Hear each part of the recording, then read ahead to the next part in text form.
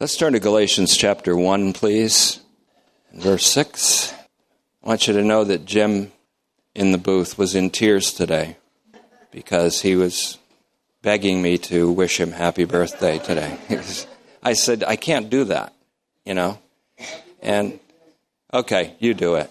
I can't make him clap, And the poor guy thought that the president of Ireland was visiting us in our country because of Jim's birthday, but it was mostly because of St. Patrick's Day, which is pretty much the same thing. The last two messages before my upcoming hiatus, I'm going to basically call, Do I Have to Paint a Picture? I've heard people say that, and the reason for that will become apparent, if not tonight, maybe by Sunday. Do I have to paint a picture? And let's go to Galatians 1:6 and have a few moments of silent prayer. Father, we do thank you for this opportunity to be together, and we thank you that each one that's come out here has a purpose in doing so, and it's to become thoroughly occupied with your Son, our Lord Jesus Christ. And we thank you that we have a gospel that is exactly all about him. Not about us, but all about him. But we have a reason to boast, as Paul said, and it's to boast in the things which Christ has done for us and the things that he's doing through us, for we would dare not boast in anything except what he's done for us and what he does through us. We thank you for the glorious privilege of participating in your life, Father, in the life of the triune God, and in the faithfulness of your Son. It's an unspeakable privilege, which we can't even appreciate as we ought. So let this be another step toward that, toward appreciating it as we ought, and toward a right worship. We thank you for this opportunity in Christ's name. Amen.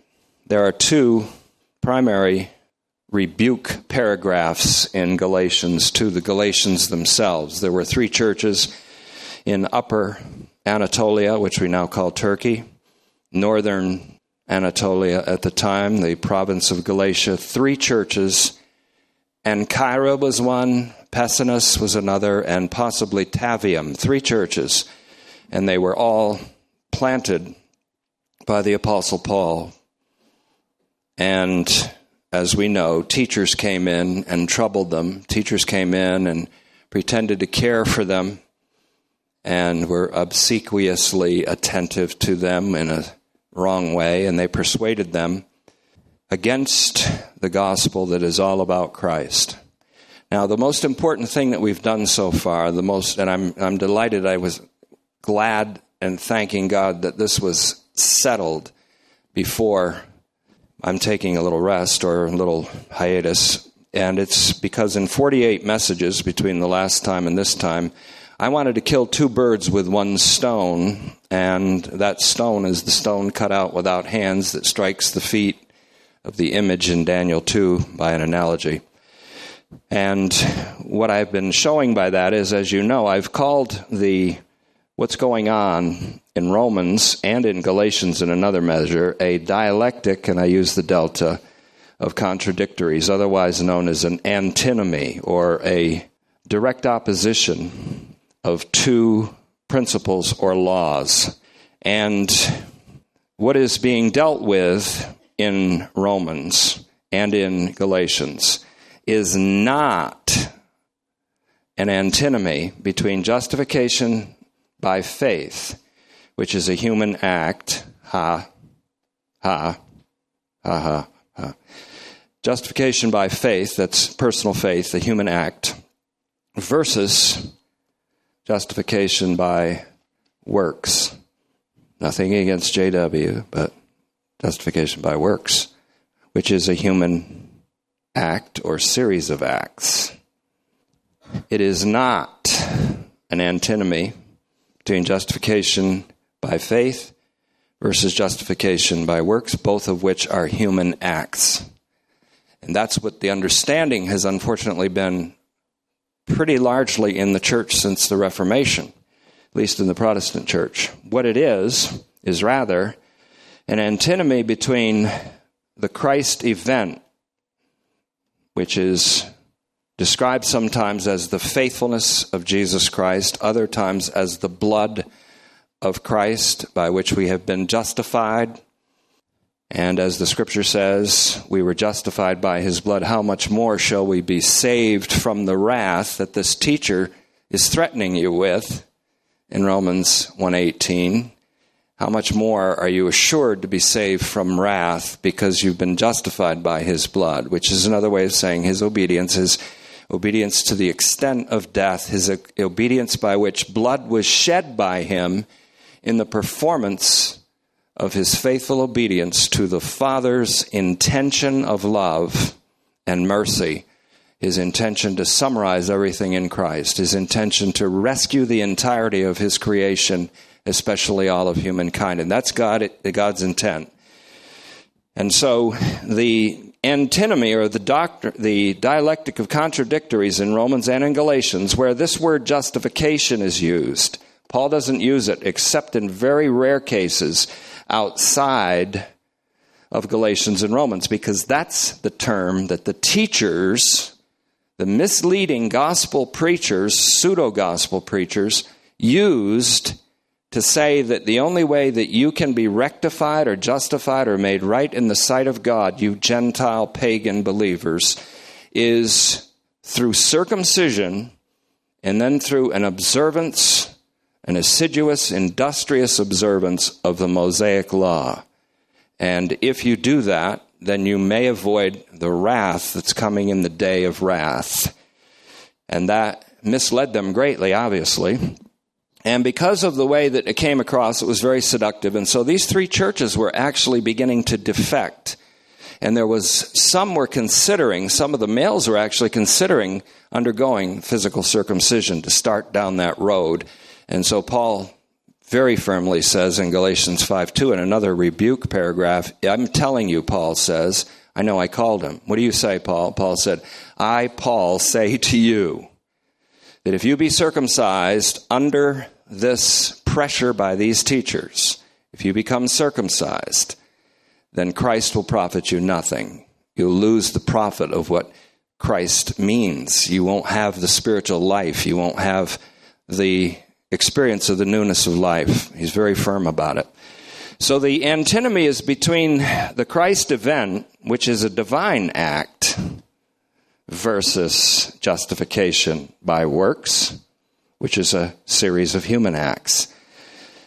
We are justified by his blood, says Romans 5:9. How much more then shall we be saved by or saved from wrath? Then in Romans 5:10 it says, being reconciled by his death. How much more are we saved by his life? Going back to Romans 4:25, he was handed over, that is, to death, for our transgressions, for our sins, and resurrected for our justification. So what is the source of our justification? The death and resurrection of Christ, otherwise known as the Christ event. So the great antinomy in Galatians and in Romans, in which Paul uses that term justification, which is a poor translation. It's a poor translation, but he uses it because it was used by these teachers. In Galatians, Paul brings up later, and hopefully get to some of this, if not Sunday, at least by April, sometime in April. They use the phrase or the scripture in Deuteronomy chapter 27, verse 26, a curse on everyone who does not fulfill the commands of this Torah. And they use that to threaten the Gentiles. You people are outside of this Torah observance, and so there's a curse on you, and the only way that you can undo the curse is by observing the Torah. Now, Christ died for our sins, the sins of Israel, and we could even say he died for your sins if, and it takes effect if you're circumcised and become like us, and therefore become justified. And you too can get into the terrible insecurity of not knowing ever if you're right with God until the final day when the wrath of God will come down on the doers of disobedience. So now of course Paul turned that completely around on them. He took their curse language and used it against them and said, Christ became a curse for us. The curse of the law, Christ became a curse because it says, cursed is every man. And that's important. Cursed is every man who hangs upon a tree. And Christ was cursed so that the blessing of Abraham, which was promised to all his seed, and that's Christ, the seed in whom all of humanity is, may be assured to us. Christ became a curse to make the blessing of Abraham come to you Gentiles, unconditionally as a gift of God's grace. Don't forget it. But you did forget it, didn't you? You did forget it. And if I don't repeat these things enough, you'll forget it. Some of you will forget it. That's a guarantee. So Paul says it's not burdensome for me to repeat, and for you, it's safe. It means safety. It means stability. This is the gospel. So the antinomy is not between justification by faith and justification by works of the law, it is a difference between the Christ event, which is a divine act. Salvation is of the Lord. That means God intended it, God initiates it, God acts to save, and God completes the action. He who began this good work in you will bring it to completion, will carry it on to completion in the day of Christ Jesus. Salvation is of the Lord, Psalm 3:8, quoted by Jonah in the belly of the whale shark where he could do nothing, and spoke as if he was in Sheol or death, and said, salvation is of the Lord. At which time God made that sea creature vomit, and Jonah came out in a type of resurrection from the dead. Because Jesus said in Matthew 12, it's an evil generation that seeks after an attesting sign, especially when that sign is right in front of them, Christ himself, the Son of Man. It's an evil generation that seeks a sign. No sign is going to be given to it except for the sign of Jonah. Whereas Jonah was 3 days and 3 nights in the belly of the sea creature, so shall the Son of Man be 3 days and 3 nights in the belly of the earth and then raised from the dead. The Christ event is the source of our justification. It's the source and the means of our justification in every case. So as we said last night, when we interview people, we say, when were you made alive with Christ? Some will say, when I repented of my sins. Some will say, when I repented of my sins and was baptized. Some would say, when I accepted Christ. Some will say, when I believed, executing a human act of faith. And then we called Paul and we said, Paul, when were you made alive together with Christ? And he said, while I was dead in transgressions. And the same with you, Ephesians. Same with you, Laodiceans, in Ephesians 2:5. When Paul's not using justification language because he's not fighting with these false teachers, when he writes to the Laodiceans, the book we call Ephesians, he simply says, you who were dead in trespasses and sins, you were dead while you were dead. When you were dead, Christ, you were made alive together with Christ. And so the answer to that question is not when I believe, because that's a human act. So the two birds I wanted to kill with one stone is to show that Paul is teaching against a justification by works. And he is teaching the Christ event pitted against that. Christ, the life-giving Spirit, against the law that's not able to give life in Galatians 3:21, versus justification by the works of the law. As Paul said in Galatians 2:21, I don't frustrate the unconditional grace of God. For if we are justified by the works of the law, then Christ died to no justifying purpose. And that sets the tone. And we have the printout of that. Generally, we have pretty much the notes or the transcript on Sunday morning's message out there for you, and it'll also be on the website.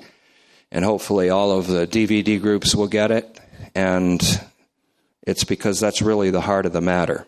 So the first stone is to show that this is a contradiction between a false gospel, most of the statements of which are in Romans 1 through 3, and then a little bit in 4, which I'm going to get to when I get back. And then that the second bird killed by the same stone, which is a stone hurled from God himself, is the idea that what's being contrasted is a justification by human faith versus a justification by human works. And that's not it at all. People like to say that it's their human faith that's the source of justification because that keeps them autonomous from God. That keeps them in an autonomy from God. That keeps them independent from God. And it's a very subtle evil, a very subtle evil. So I wanted to get that clear, the 2 birds with 1 stone. And I think if we haven't killed both birds, we sure as hell wounded them pretty badly. So tonight I want to consider this. Do I have to paint a picture? Of course, I'm aiming toward Galatians 3:1, which is the second rebuke paragraph, but I'm not going there tonight. The first rebuke paragraph, and this involves what I call a strange angelology in Paul, a strange angelology. The first rebuke paragraph to the Galatians came in Galatians 1:6 through 9. There Paul hauled the Galatians themselves over the coals. Or we could say, in the language of the proverb writer, heaped hot coals on their head, because he hauled them over the coals to help them be restored. In Galatians 1:6, I retranslated this. It says, I am astonished that you have so quickly transferred your allegiance. I think this is rooted in Isaiah 45:23. God says, I swear by my life, I swear as the one who lives, as I live. Every knee will bow to me and every tongue acknowledge allegiance to me. And Paul says, I'm astonished that you have so quickly transferred your allegiance from the one who called you. Now there's something important about that. Paul uses the word for astonishment here that's usually reserved for miracles. Reminds me of Pastor Brown's message about wonder. It's a wonder. It's thaumazo in the Greek. Thaumazo. Thaumazo. That's usually reserved for the awe that happens when a miracle is done in your presence. And many miracles were done in their presence, as we know from Galatians 3:1-5, which we might hit on Sunday. I'm amazed. I'm astonished with the kind of wonder that you should have when you see a miracle. And it's this word that's usually reserved for the amazement that comes when one does a miracle, as Jesus said in John 5:20, using this word thaumazo. He says to the Pharisees, I'm going to do many other wonders. I'm going to do many other signs among you so that you may wonder, you see, because I'm intending to save you, he says all the way down in 5:34. So here Paul is astonished at what is in effect an anti-miracle, an act instigated by evil, by false teachers. Kaleo is the word he uses, Kaleo. Kaleo. And kaleo is also used in Romans 4:17, which becomes a very important verse to us, where it says that God calls into existence things that are not existent. Things that don't exist, God calls into existence. And he makes alive the dead. He makes the dead alive. Paul's trying to get a point across here. Salvation is an act of God, just like calling things that are not into existence as he did with creation. And salvation is so much an act of God that it's compared to the act of creation, which human beings had nothing to do with. And there was no response.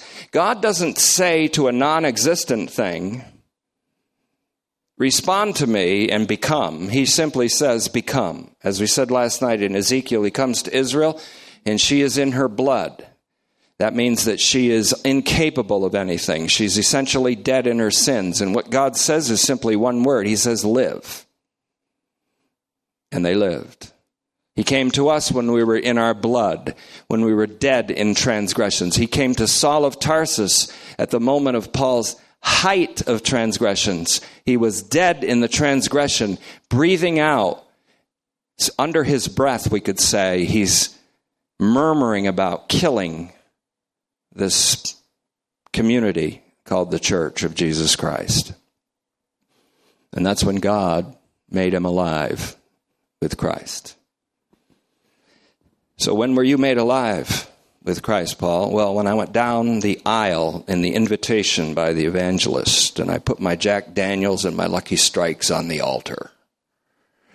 I repented of my sins, but it really didn't happen until later when I got water baptized. And then after that, started to obey and witness and pray and worship and go to church. Nope, while he was dead. And so all Israel will be saved. As Romans 11:15 says, life from the dead is the destiny for all of Israel who will be saved in Romans 11:26. And so it is with you. He said, live.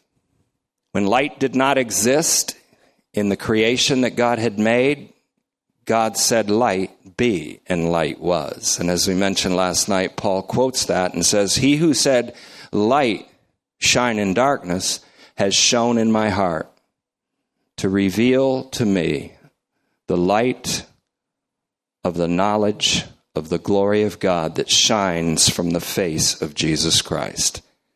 It was a divine act. He who calls into existence things that don't exist saves as a divine act, an entirely divine act. Not in response to a human act. Listen carefully. Not in response to your faith. Listen carefully. Not in response to the faith of a spiritually dead person made effective by God either. Faith is never a condition in Paul's writings to appropriate salvation, justification, or reconciliation.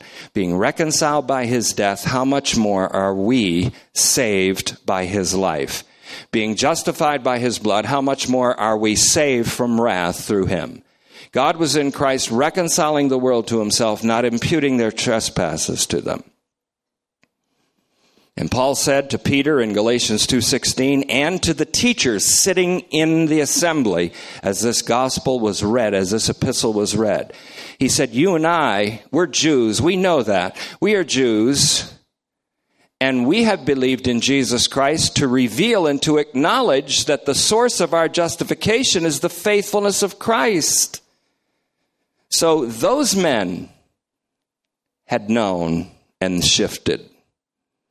And Peter made that very clear in the Great Jerusalem Conference when he stood up and said in Acts 15:9 and 10, Paul might have been referring to something like that, 15:9 to 11, when Peter said, we believe that we will be justified by the grace of Christ, even as they are, the Gentiles. The Gentiles get in by the unconditional grace of Christ, which is his faithful death, his love of us to the extent of death by crucifixion, followed by resurrection, even as they are.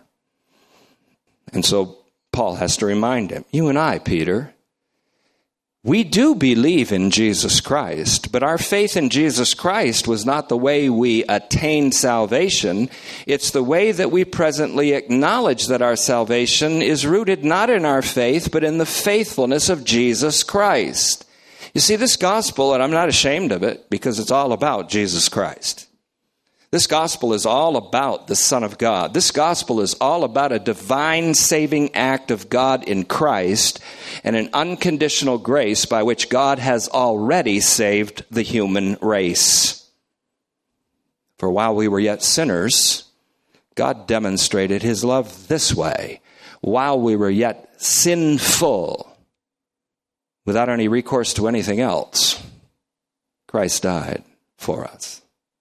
So being justified by his blood, how much more shall we be saved from wrath through him? So Paul's actually saying this wrath that this teacher said is coming to you, that God is revealing apocalyptically, it ain't coming.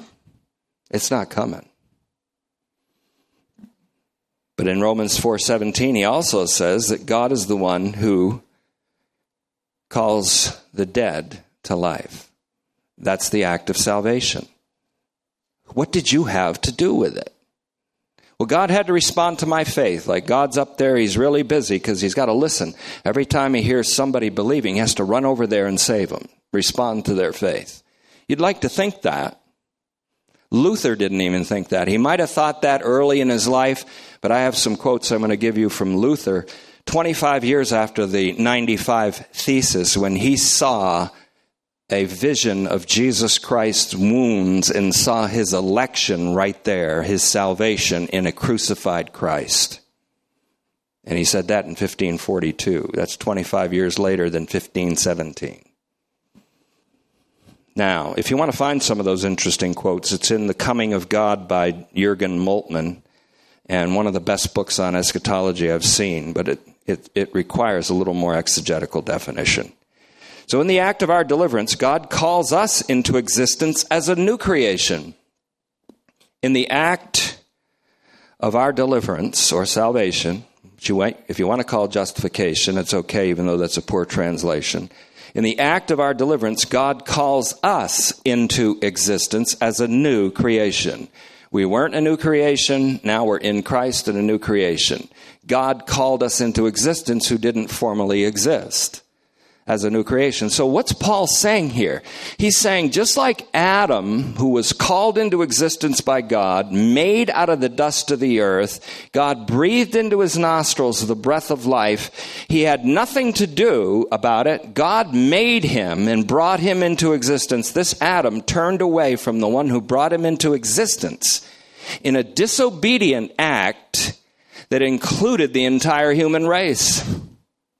But now you guys are actually turning away from the one who gave you existence as a new creation.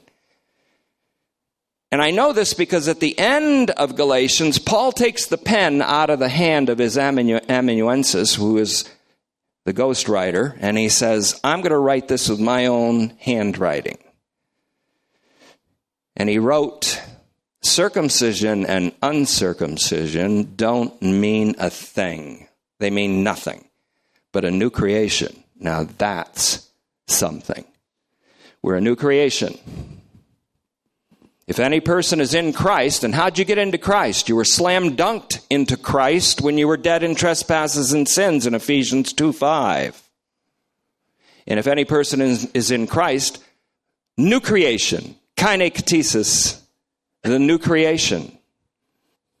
And so Paul is, again, he's trying to make it known that this is not an act of God in response to a human act. This is simply the act of God as a manifestation of his great love wherewith he loved us and of his richness in mercy in Ephesians 2:4. Calling something into existence that did not previously exist is a divine action. So is salvation. Same way. I almost said same exact, but I don't like that phrase.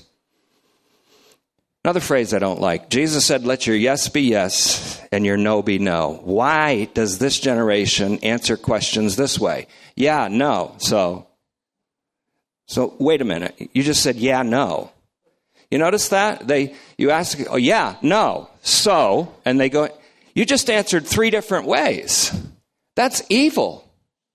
Jesus said anything other than just yes and just no comes from the evil one. I'm kidding a little bit. But I think it shows kind of the signs of a confusion.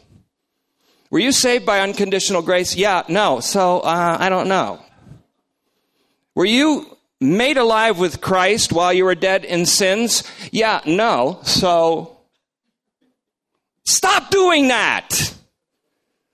Now, if I was a boss and I was hiring people, and somebody came in and I asked them a question, they said, yeah, no, so, I'd say, do not hire, do not hire, do not hire, do not hire. Are you qualified for this job? Yeah, no, so... Are you qualified for this job? Yes. Okay, this one looks good. Are you qualified for this job? No. See ya. Are you qualified for this job? Yeah. No. So, no. Bye. Yeah. No. So, bye. That's just a thing. Just a thing. That's all. I have to lighten up once in a while. If I keep going in this heavy stuff, I'm going to crack. I'm going to crash and burn. This stuff is the heaviest I've ever studied. And I need to rest a little bit in my mind. Calling something into existence that did not previously exist is a divine action. So is salvation. So once we existed in the Adamic ontology, and now we have put off the old man, and we're part and parcel of a new creation, called into existence by God. So when Paul says, he who called you, he's in astonishment because he said, while you heard the gospel from me and heard a gospel that elicited your faith, which allowed you a participation in Christ and demonstrated that you have an unconditional gift of salvation, when you heard that at first, you looked at me as if I were an angel from heaven, an angel of God. You even received me as if I were Christ Jesus himself. And that's not far off, as I'm going to show you at the end of this message. But now, you are defecting from the one who called you into existence as a new creation. What are you doing? That's a shock.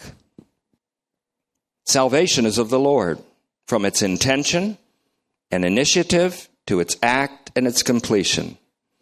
Now again, in the original human defection, Adam in his disobedience turned away from the one who called him into existence, who made him from the dust of the earth, which is why 1 Corinthians calls the first man of the earth earthy. He made him from the dust of the earth and breathed into his nostrils the breath of life. When the first Adam, the earthly man, turned away, according to Romans 3:12 and then 5:12 through 20, all the human race turned away in him and with him at the same time.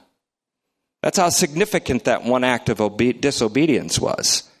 So the act of this one man is also one of the main reasons why the redemptive act of God in Christ is for all humanity. Because in the one act of obedience of the second man, the man from heaven, all of humanity was included. Taking shape, then, is the main goal of this message, of this series of messages called Better Call Paul. Taking shape, then, is it seems that a picture is being painted of a crucified Messiah raised from the dead whose act has saved humanity, who is an all-saving Savior. The act of disobedience by Adam took everybody with him. And an even more remarkable move by God that's not even comparable to that act because of its proportion, it's being all out of proportion, is the act of the obedience of the last Adam. The heavenly man, Jesus Christ, brings back the whole human race to God. 1 Peter 3:18 says, he, the righteous one, died for the unrighteous ones. That's everybody. I'm sorry, Pastor Brown, everybody. That's everybody. Everybody is included in Adam's defection. Everybody is included in the unrighteous ones. He died, the righteous one, for the unrighteous ones, to bring us to God. To bring us to God. Adam defected to take us away from God. Christ obeyed and died for the unrighteous to bring us back to God. And we have a prosagoge, we have an access to him. Do we use it? Not always. Sometimes not ever. For some. So in a more remarkable move by God, the act of obedience by the last Adam, the heavenly man, 1 Corinthians 15:45, who became a life-giving spirit, Jesus Christ brings back the whole human race to God. For as the scripture says, 1 Peter 3:18, I just quoted it. This certainly helps us comprehend Paul's astonishment then. If we see the defection of these three churches, or the potential defection of these three churches, as turning away from the one who called them into existence as a new creation. That's insane. That's nuts. Only a new creation means something, Paul says. They were called into existence as a new creation in Christ by God. And now they were shifting their allegiance to teachers who claim that they need to be justified by human acts called works. And it's not much of an improvement when people say that you have to be justified by the human act of faith either. See, that's the other bird I'm knocking out of the sky. Same stone. So let's go back to Galatians 1:6. So remember the antinomy, and I'll help you out with the notes that are out there on the table. Remember the antinomy, the opposition of two irreconcilable laws, or the dialectic of contradictories that Romans and Galatians is based on. So let's move faster now. 1:6, I am astonished that you've so quickly transferred your allegiance from the one who called you by the grace. And the better translations, I think, of this include the grace of Christ, another word for the faithfulness of Christ. The grace of Christ. For by grace, God's unconditional act, you were saved through the faithfulness of Messiah Jesus, and not from works of any kind, so that no one can boast.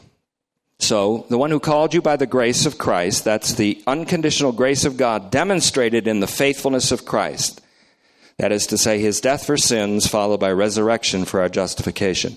Away to a different gospel, heteros gospel, which means another that's not of the same kind. Heteros means this is not, what you've been removed to is not just another version of good news. It's not another version of the gospel.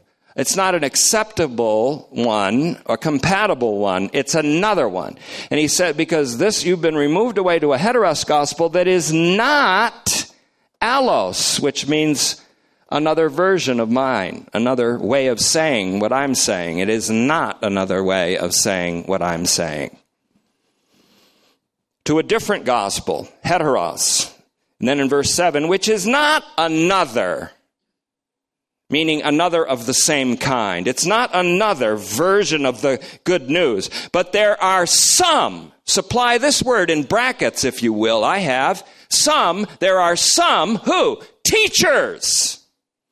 As in Romans we have the head honcho, the teacher. In Galatians we have the teachers.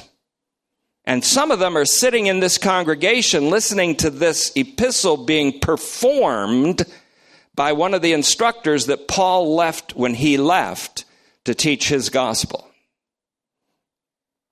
There are some who are troubling you and who want to change the gospel of Christ. They want to change the good news that's all about Christ and make it all about adherence and observance of the law or the Torah. In Galatians 3:21, like we mentioned last night, Paul says the Torah is impotent to give life as it is impotent to justify. It can't justify because it can't give life, because justification is the giving of life. As one man's disobedience brought everyone into condemnation, one man's righteous act brought everyone into justification that is life, says Romans 5:18. Can't emphasize these things enough. This series is going to last for a while because I want to say it in a way that will never be denied again. There are some teachers who are troubling you and who want to change the gospel of Christ. Remember the antinomy. Their gospel is justification by the works of the law, and Paul's gospel is the gospel all about Christ, by which justification has its source and its means in the faithfulness of Jesus Christ. Remember that. But even if we, Paul says, we, speaking of his original team that he came in a mission to Galatia, even if we, or an angel from heaven for that matter, what does that mean? Or an angel from heaven for that matter, should proclaim a gospel in contradiction to the good news that we preach to you, let him, accent on him, emphasis on him, let him be cursed. You know why he's saying that? If there was such an angel, and it's impossible that there would be an angel sent from God to preach that gospel. That's not the point. Paul's making a point here. They said to them, Paul is cursed. His gospel is cursed. Because in Deuteronomy 27:26, doesn't it say right there, and Paul changes that quickly, doesn't it say right there, cursed is everyone who does not perform observance to the commands of Torah. So Paul is cursed. Paul said, let me tell you something. If we preached another gospel than the one you heard from us originally, or an angel from heaven for that matter, let him be anathema. Does Paul repeat? Hey, Paul, do you repeat? 1, 2, 3, 5, 5, 5, 5, 5, 5, 5, 5. Yes. You know, the time is different here in heaven. Oh, I'm sorry. Well, just wanted to ask you, do you repeat? Well, why don't you read 1:9 and see, let them see that. Okay, bye, Paul. 1:9. As we, Paul and his missionary team members, said to you before, so just now I, Paul, am saying it again with emphasis. If anyone proclaims a gospel, quotes, so-called, other than the one you originally received, let him be anathema. He's reversing the language of cursing on the other gospel. The teachers were the ones who introduced the language of cursing, especially with Deuteronomy 27:26. Paul doesn't use that elsewhere. He doesn't use the cursing language elsewhere. And he turns it around and says, cursed is every man who hangs upon a tree, it says in Deuteronomy 21:23, which means that Jesus Christ was cursed as every man. He took the curse of every man. He was every man cursed on the tree in order that the blessing of Abraham might come right past the law from God directly, the promise spoken to Abraham's seed, which is Christ, and everybody in him, which is everybody, that the promise might come to the seed and all who are in the seed. So Christ was made that curse that you're telling everybody they've got to be afraid of. He turned it into a blessing. As Deuteronomy 23:5 says, God does turn a curse into a blessing. So they're telling you I'm cursed because I haven't preached the gospel of Torah. I'm telling you, if anybody preaches, and that includes an angel from heaven. Now, why does he use that term, an angel from God or an angel from heaven? Well, they had no doubt said that Paul was anathema because he preached a gospel that didn't espouse observance of Torah. Paul then radically reverses the language to a curse that would come even on an angel from heaven if he were to preach another gospel. Now, it is impossible for an angel from heaven to do so, since angels from heaven are angels from God who have submitted to Christ in his resurrection, so that an angel from heaven couldn't do so. Paul's therefore saying that just to make a point. These angels ascend and descend upon the Son of Man's command. Nobody commanded by the Son of Man, including angels, is going to proclaim another gospel than that. Now, I'm going to get into that a little bit on Sunday because it's Jacob's vision. But Paul says this for extreme emphasis in defense and confirmation of the gospel that's all about Christ. Now, there was a Jewish tradition that in the eschatological age, an angel from heaven would preach the gospel to all the nations of the earth. That was an angelic preaching of the gospel. And John, in his Revelation in 14:6, takes up that tradition and shows it to be part of his apocalyptic vision, because he says in Revelation 14:6, and I saw another angel flying in mid-heaven, having the everlasting gospel to proclaim to all those who live on the earth and to every nation and tribe and language and people group. Now listen carefully, this is some strange angelology. This is not to say that an angel will actually proclaim the gospel to all the nations, so we have to wait for that to happen, see an angel flying in mid-heaven and seeing him preaching the gospel to all the nations. This is a symbolic way of saying that the gospel is preached to all the pagan nations. But the angelos messenger Just might be Paul. Watch it. In fact, you know what these teachers said? Because it was a Jewish tradition, it was a rabbinical tradition. I can bring you the books where it's found, and next time I'm with you or some other time. They said, the gospel we're preaching to you is the preaching of an angel of God through us. It's the preaching of an angel of God through us.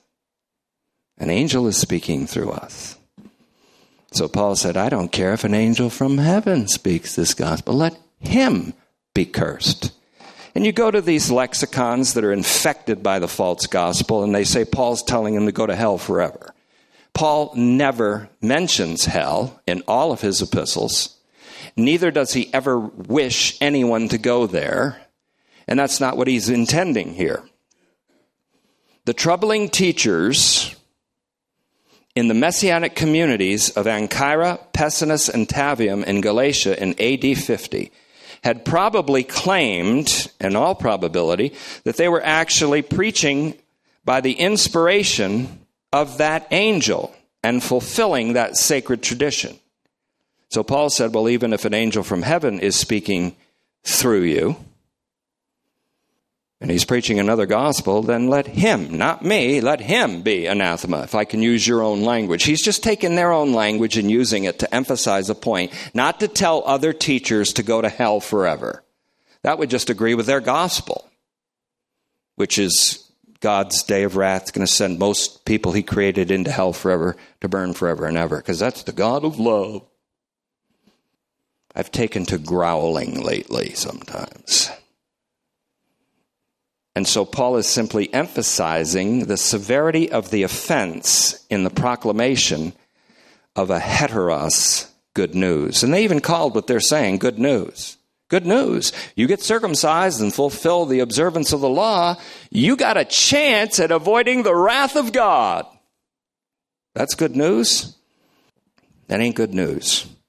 Interestingly, Paul mentions later about angels that the weakness of the law itself was shown by the fact that it was handed down to man through angels and through a mediator, Moses. That showed the weakness of the law. And that compared with the promise that God made to Abraham that had no stipulation to it. It was a presuppositionless promise, not based on any response by Abraham. God promised Abraham that in his seed all the nations would be blessed. And his seed, Paul says in Galatians 3:16, is one. It's singular. It's Christ. In Christ, your seed, all the nations of the earth will be blessed. Blessed with what? With life from the dead. That's with what?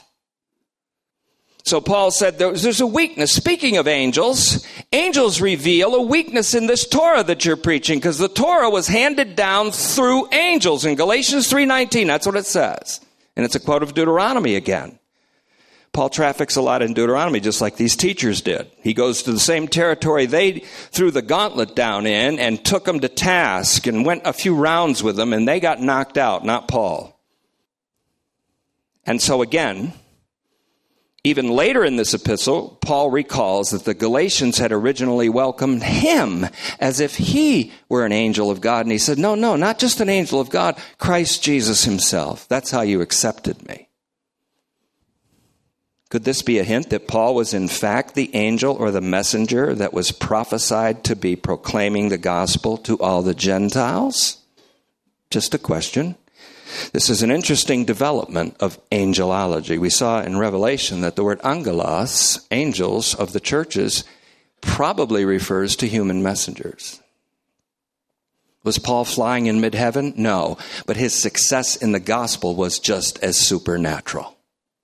Because he says in Romans 15:18, may it never be that I should ever boast in anything that I've done on the mission field, but only in that which Christ has accomplished in and by me. So they accepted him as if he were Christ. They welcomed him as if he were Christ Jesus. And that's not far off, because he said in 2 Corinthians 13:2, Christ is in me speaking to you. For even as he was crucified in weakness and lives by the power of God, so we too are weak in him. And we speak, he says, in the power of God toward you. So they actually detected Christ Jesus in Paul. in whom the light of the glory of the knowledge of God in Christ's face shone and shone back out through him. So again, it's not idolatrous on the part of the Galatians to receive him as if he were Christ Jesus himself. Because A, Christ was in fact speaking through him to them and working in him toward them. 2 Corinthians 13, 2-4, Romans 15, 16-18. And B, because those who welcome a messenger sent by Christ also welcome Christ himself. Those who hear you, hear me, he said to his disciples. The one whom I send, if you listen to him, you're listening to me. You're honoring me to honor them. You're honoring me. You're honoring my Father who sent me. As I send you, as the Father sent me, I send you. What did he do then? He reenacted the created act of Adam. He breathed into them. He breathed and said, receive the Spirit. As the Father sent me, so send I you. So Matthew 10:40, John 20, 22-23, 1 Thessalonians, Paul said 10 years early to the Thessalonian church, you received our message, not as the words of men, but as it is indeed the word of God, which now has its powerful effect in you. Preached in the Spirit and the power of conviction. So you have Matthew 10:40, John 20, 22-23, 1 Thessalonians 1:5, 1 Thessalonians 2:13. So again, is there a hint here that this angel in mid-heaven preaching an everlasting gospel to all the nations is actually an apocalyptic reference to Paul, who had supernatural success in the proclamation? Who was the emissary that Jesus Christ called to preach the gospel to all the nations and bring about faithful obedience or participation with Christ's fidelity among all the nations in Romans 1:5? Paul the apostle, Paul the angelos. So that was fulfilled in him. And there's a lot more other things that Paul shockingly talks about in his phenomenal intimacy with Christ, in which he sees himself as part of prophetic fulfillment. After all, he was commissioned by Jesus Christ as his emissary to the Gentiles, Romans 11:13, Galatians 2:7-9, which was agreed upon by the Jerusalem leadership, including Peter and James and John, and that Peter was commissioned with the gospel to the Jews. And then again, this is important, and we'll close with this, Romans 15. Turn there just for a moment. Paul only boasted in that which Christ accomplished through him. As he says candidly in Romans 15, this I'm quoting from the Holman Christian Standard Bible, which someday I'll give a Greek translation. I've already done it in the Greek, but this is just for time's sake. 15:15 of Romans. Nevertheless, to remind you, I have written to you more boldly on some points. Sounds familiar. Of the grace given to me by God, to be a minister of Christ Jesus to the Gentiles, serving as a kind of priest of God's good news. My purpose is that the offering of the Gentiles may be acceptable, sanctified by the Holy Spirit. Therefore, I have reason to boast in Christ Jesus regarding what pertains to God. That's all I'm doing. I have to say that's all I do in this pulpit. All I do is boast in Christ Jesus pertaining to things about God, pertaining what pertains to God. I am boasting in Christ Jesus regarding what pertains to God. God's act in Christ, justifying, saving, redeeming, reconciling. Therefore, I have reason to boast in Christ Jesus regarding what pertains to God. Notice verse 18, for I would not dare say anything except what Christ has accomplished through me to make the Gentiles obedient by word and deed. That means that his gospel has the power to effect an efficacious spiritual life in participation with the Son of God and in participation with the triune God. In other words, the end of all this teaching isn't your theological knowledge, it's you getting a life. The newness of life, the fantastic life of the coming age, experienced now in the power of the resurrection. So in any case, we can say boldly that this is the age when God is sweeping the Gentiles into the people of God by the proclaiming of the message that incites or kindles or elicits faith in the hearers. The gospel itself elicits faith, kindles faith in you. Not faith for justification. It kindles in you the faith for participation in the livingness of Christ himself. That's what the gospel is.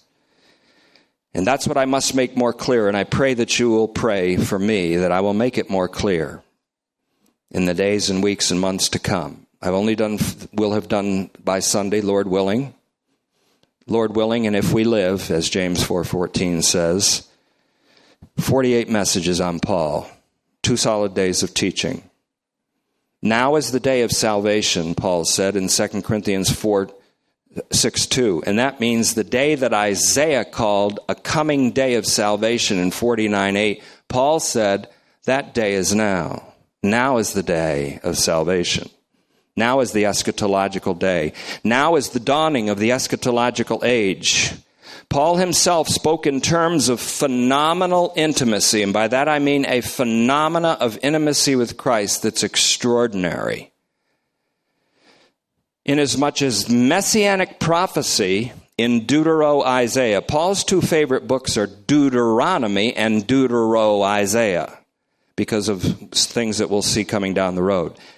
Messianic prophecy in Deutero-Isaiah, that's Isaiah 40-55, was being fulfilled in the history of Paul's own gospel proclamation. In other words, Christ Jesus, called as a light of salvation to the Gentiles and to the salvation to the ends of the earth, was continuing his work in Paul. So Paul said, death works in us that life may work in you. And in Acts 13:47, Paul said in this connection, this is all I'll say tonight. Speaking in Acts 13:47, Paul says, for this is what the Lord has commanded us. I have appointed you. This is God speaking to Paul, but this is what God said to Messiah too. I have appointed you as a light for the Gentiles to bring salvation to the ends of the earth. That's Isaiah 49:6. Paul said, this is the commission given to me. Of course, it's Messiah who brings salvation to the ends of the earth, but Messiah is in me proclaiming that salvation to the ends of the earth. And Paul, by the time he gets to the Romans, he wants to go to Spain. His success in missionary endeavor was as supernatural as an angel flying in midair to preach the gospel to all the nations. And so this is a strange angelology that I'll leave you with. But more importantly, do I have to paint a picture? In the next rebuke paragraph, Paul says this, do you remember when I was with you? I painted a picture of a crucified Messiah. I painted a picture that showed you that the source and the means of your salvation was a crucified Messiah. Now you're going to be perfected by the works of the flesh. Now you're going to be perfected by the flesh. Now you think, after seeing that Christ Jesus is the source of your salvation and your justification, you're now going to get into a works program to perfect yourself. Are you nuts? Do I have to paint a picture again? He said. So the message Sunday morning just might be, unless the Lord changes it twixt now and then, which he often does. Do I have to paint a picture again? Thank you, Father, for this opportunity. We pray that these messages, especially the last few, will be hammered home in such a way that the 2 birds are killed with 1 stone, and that stone is Christ. And we thank you, Father, that the source and the means of our salvation is Jesus Christ, who bears today the marks of crucifixion, and who also bears the unspeakable and indescribable signs of life.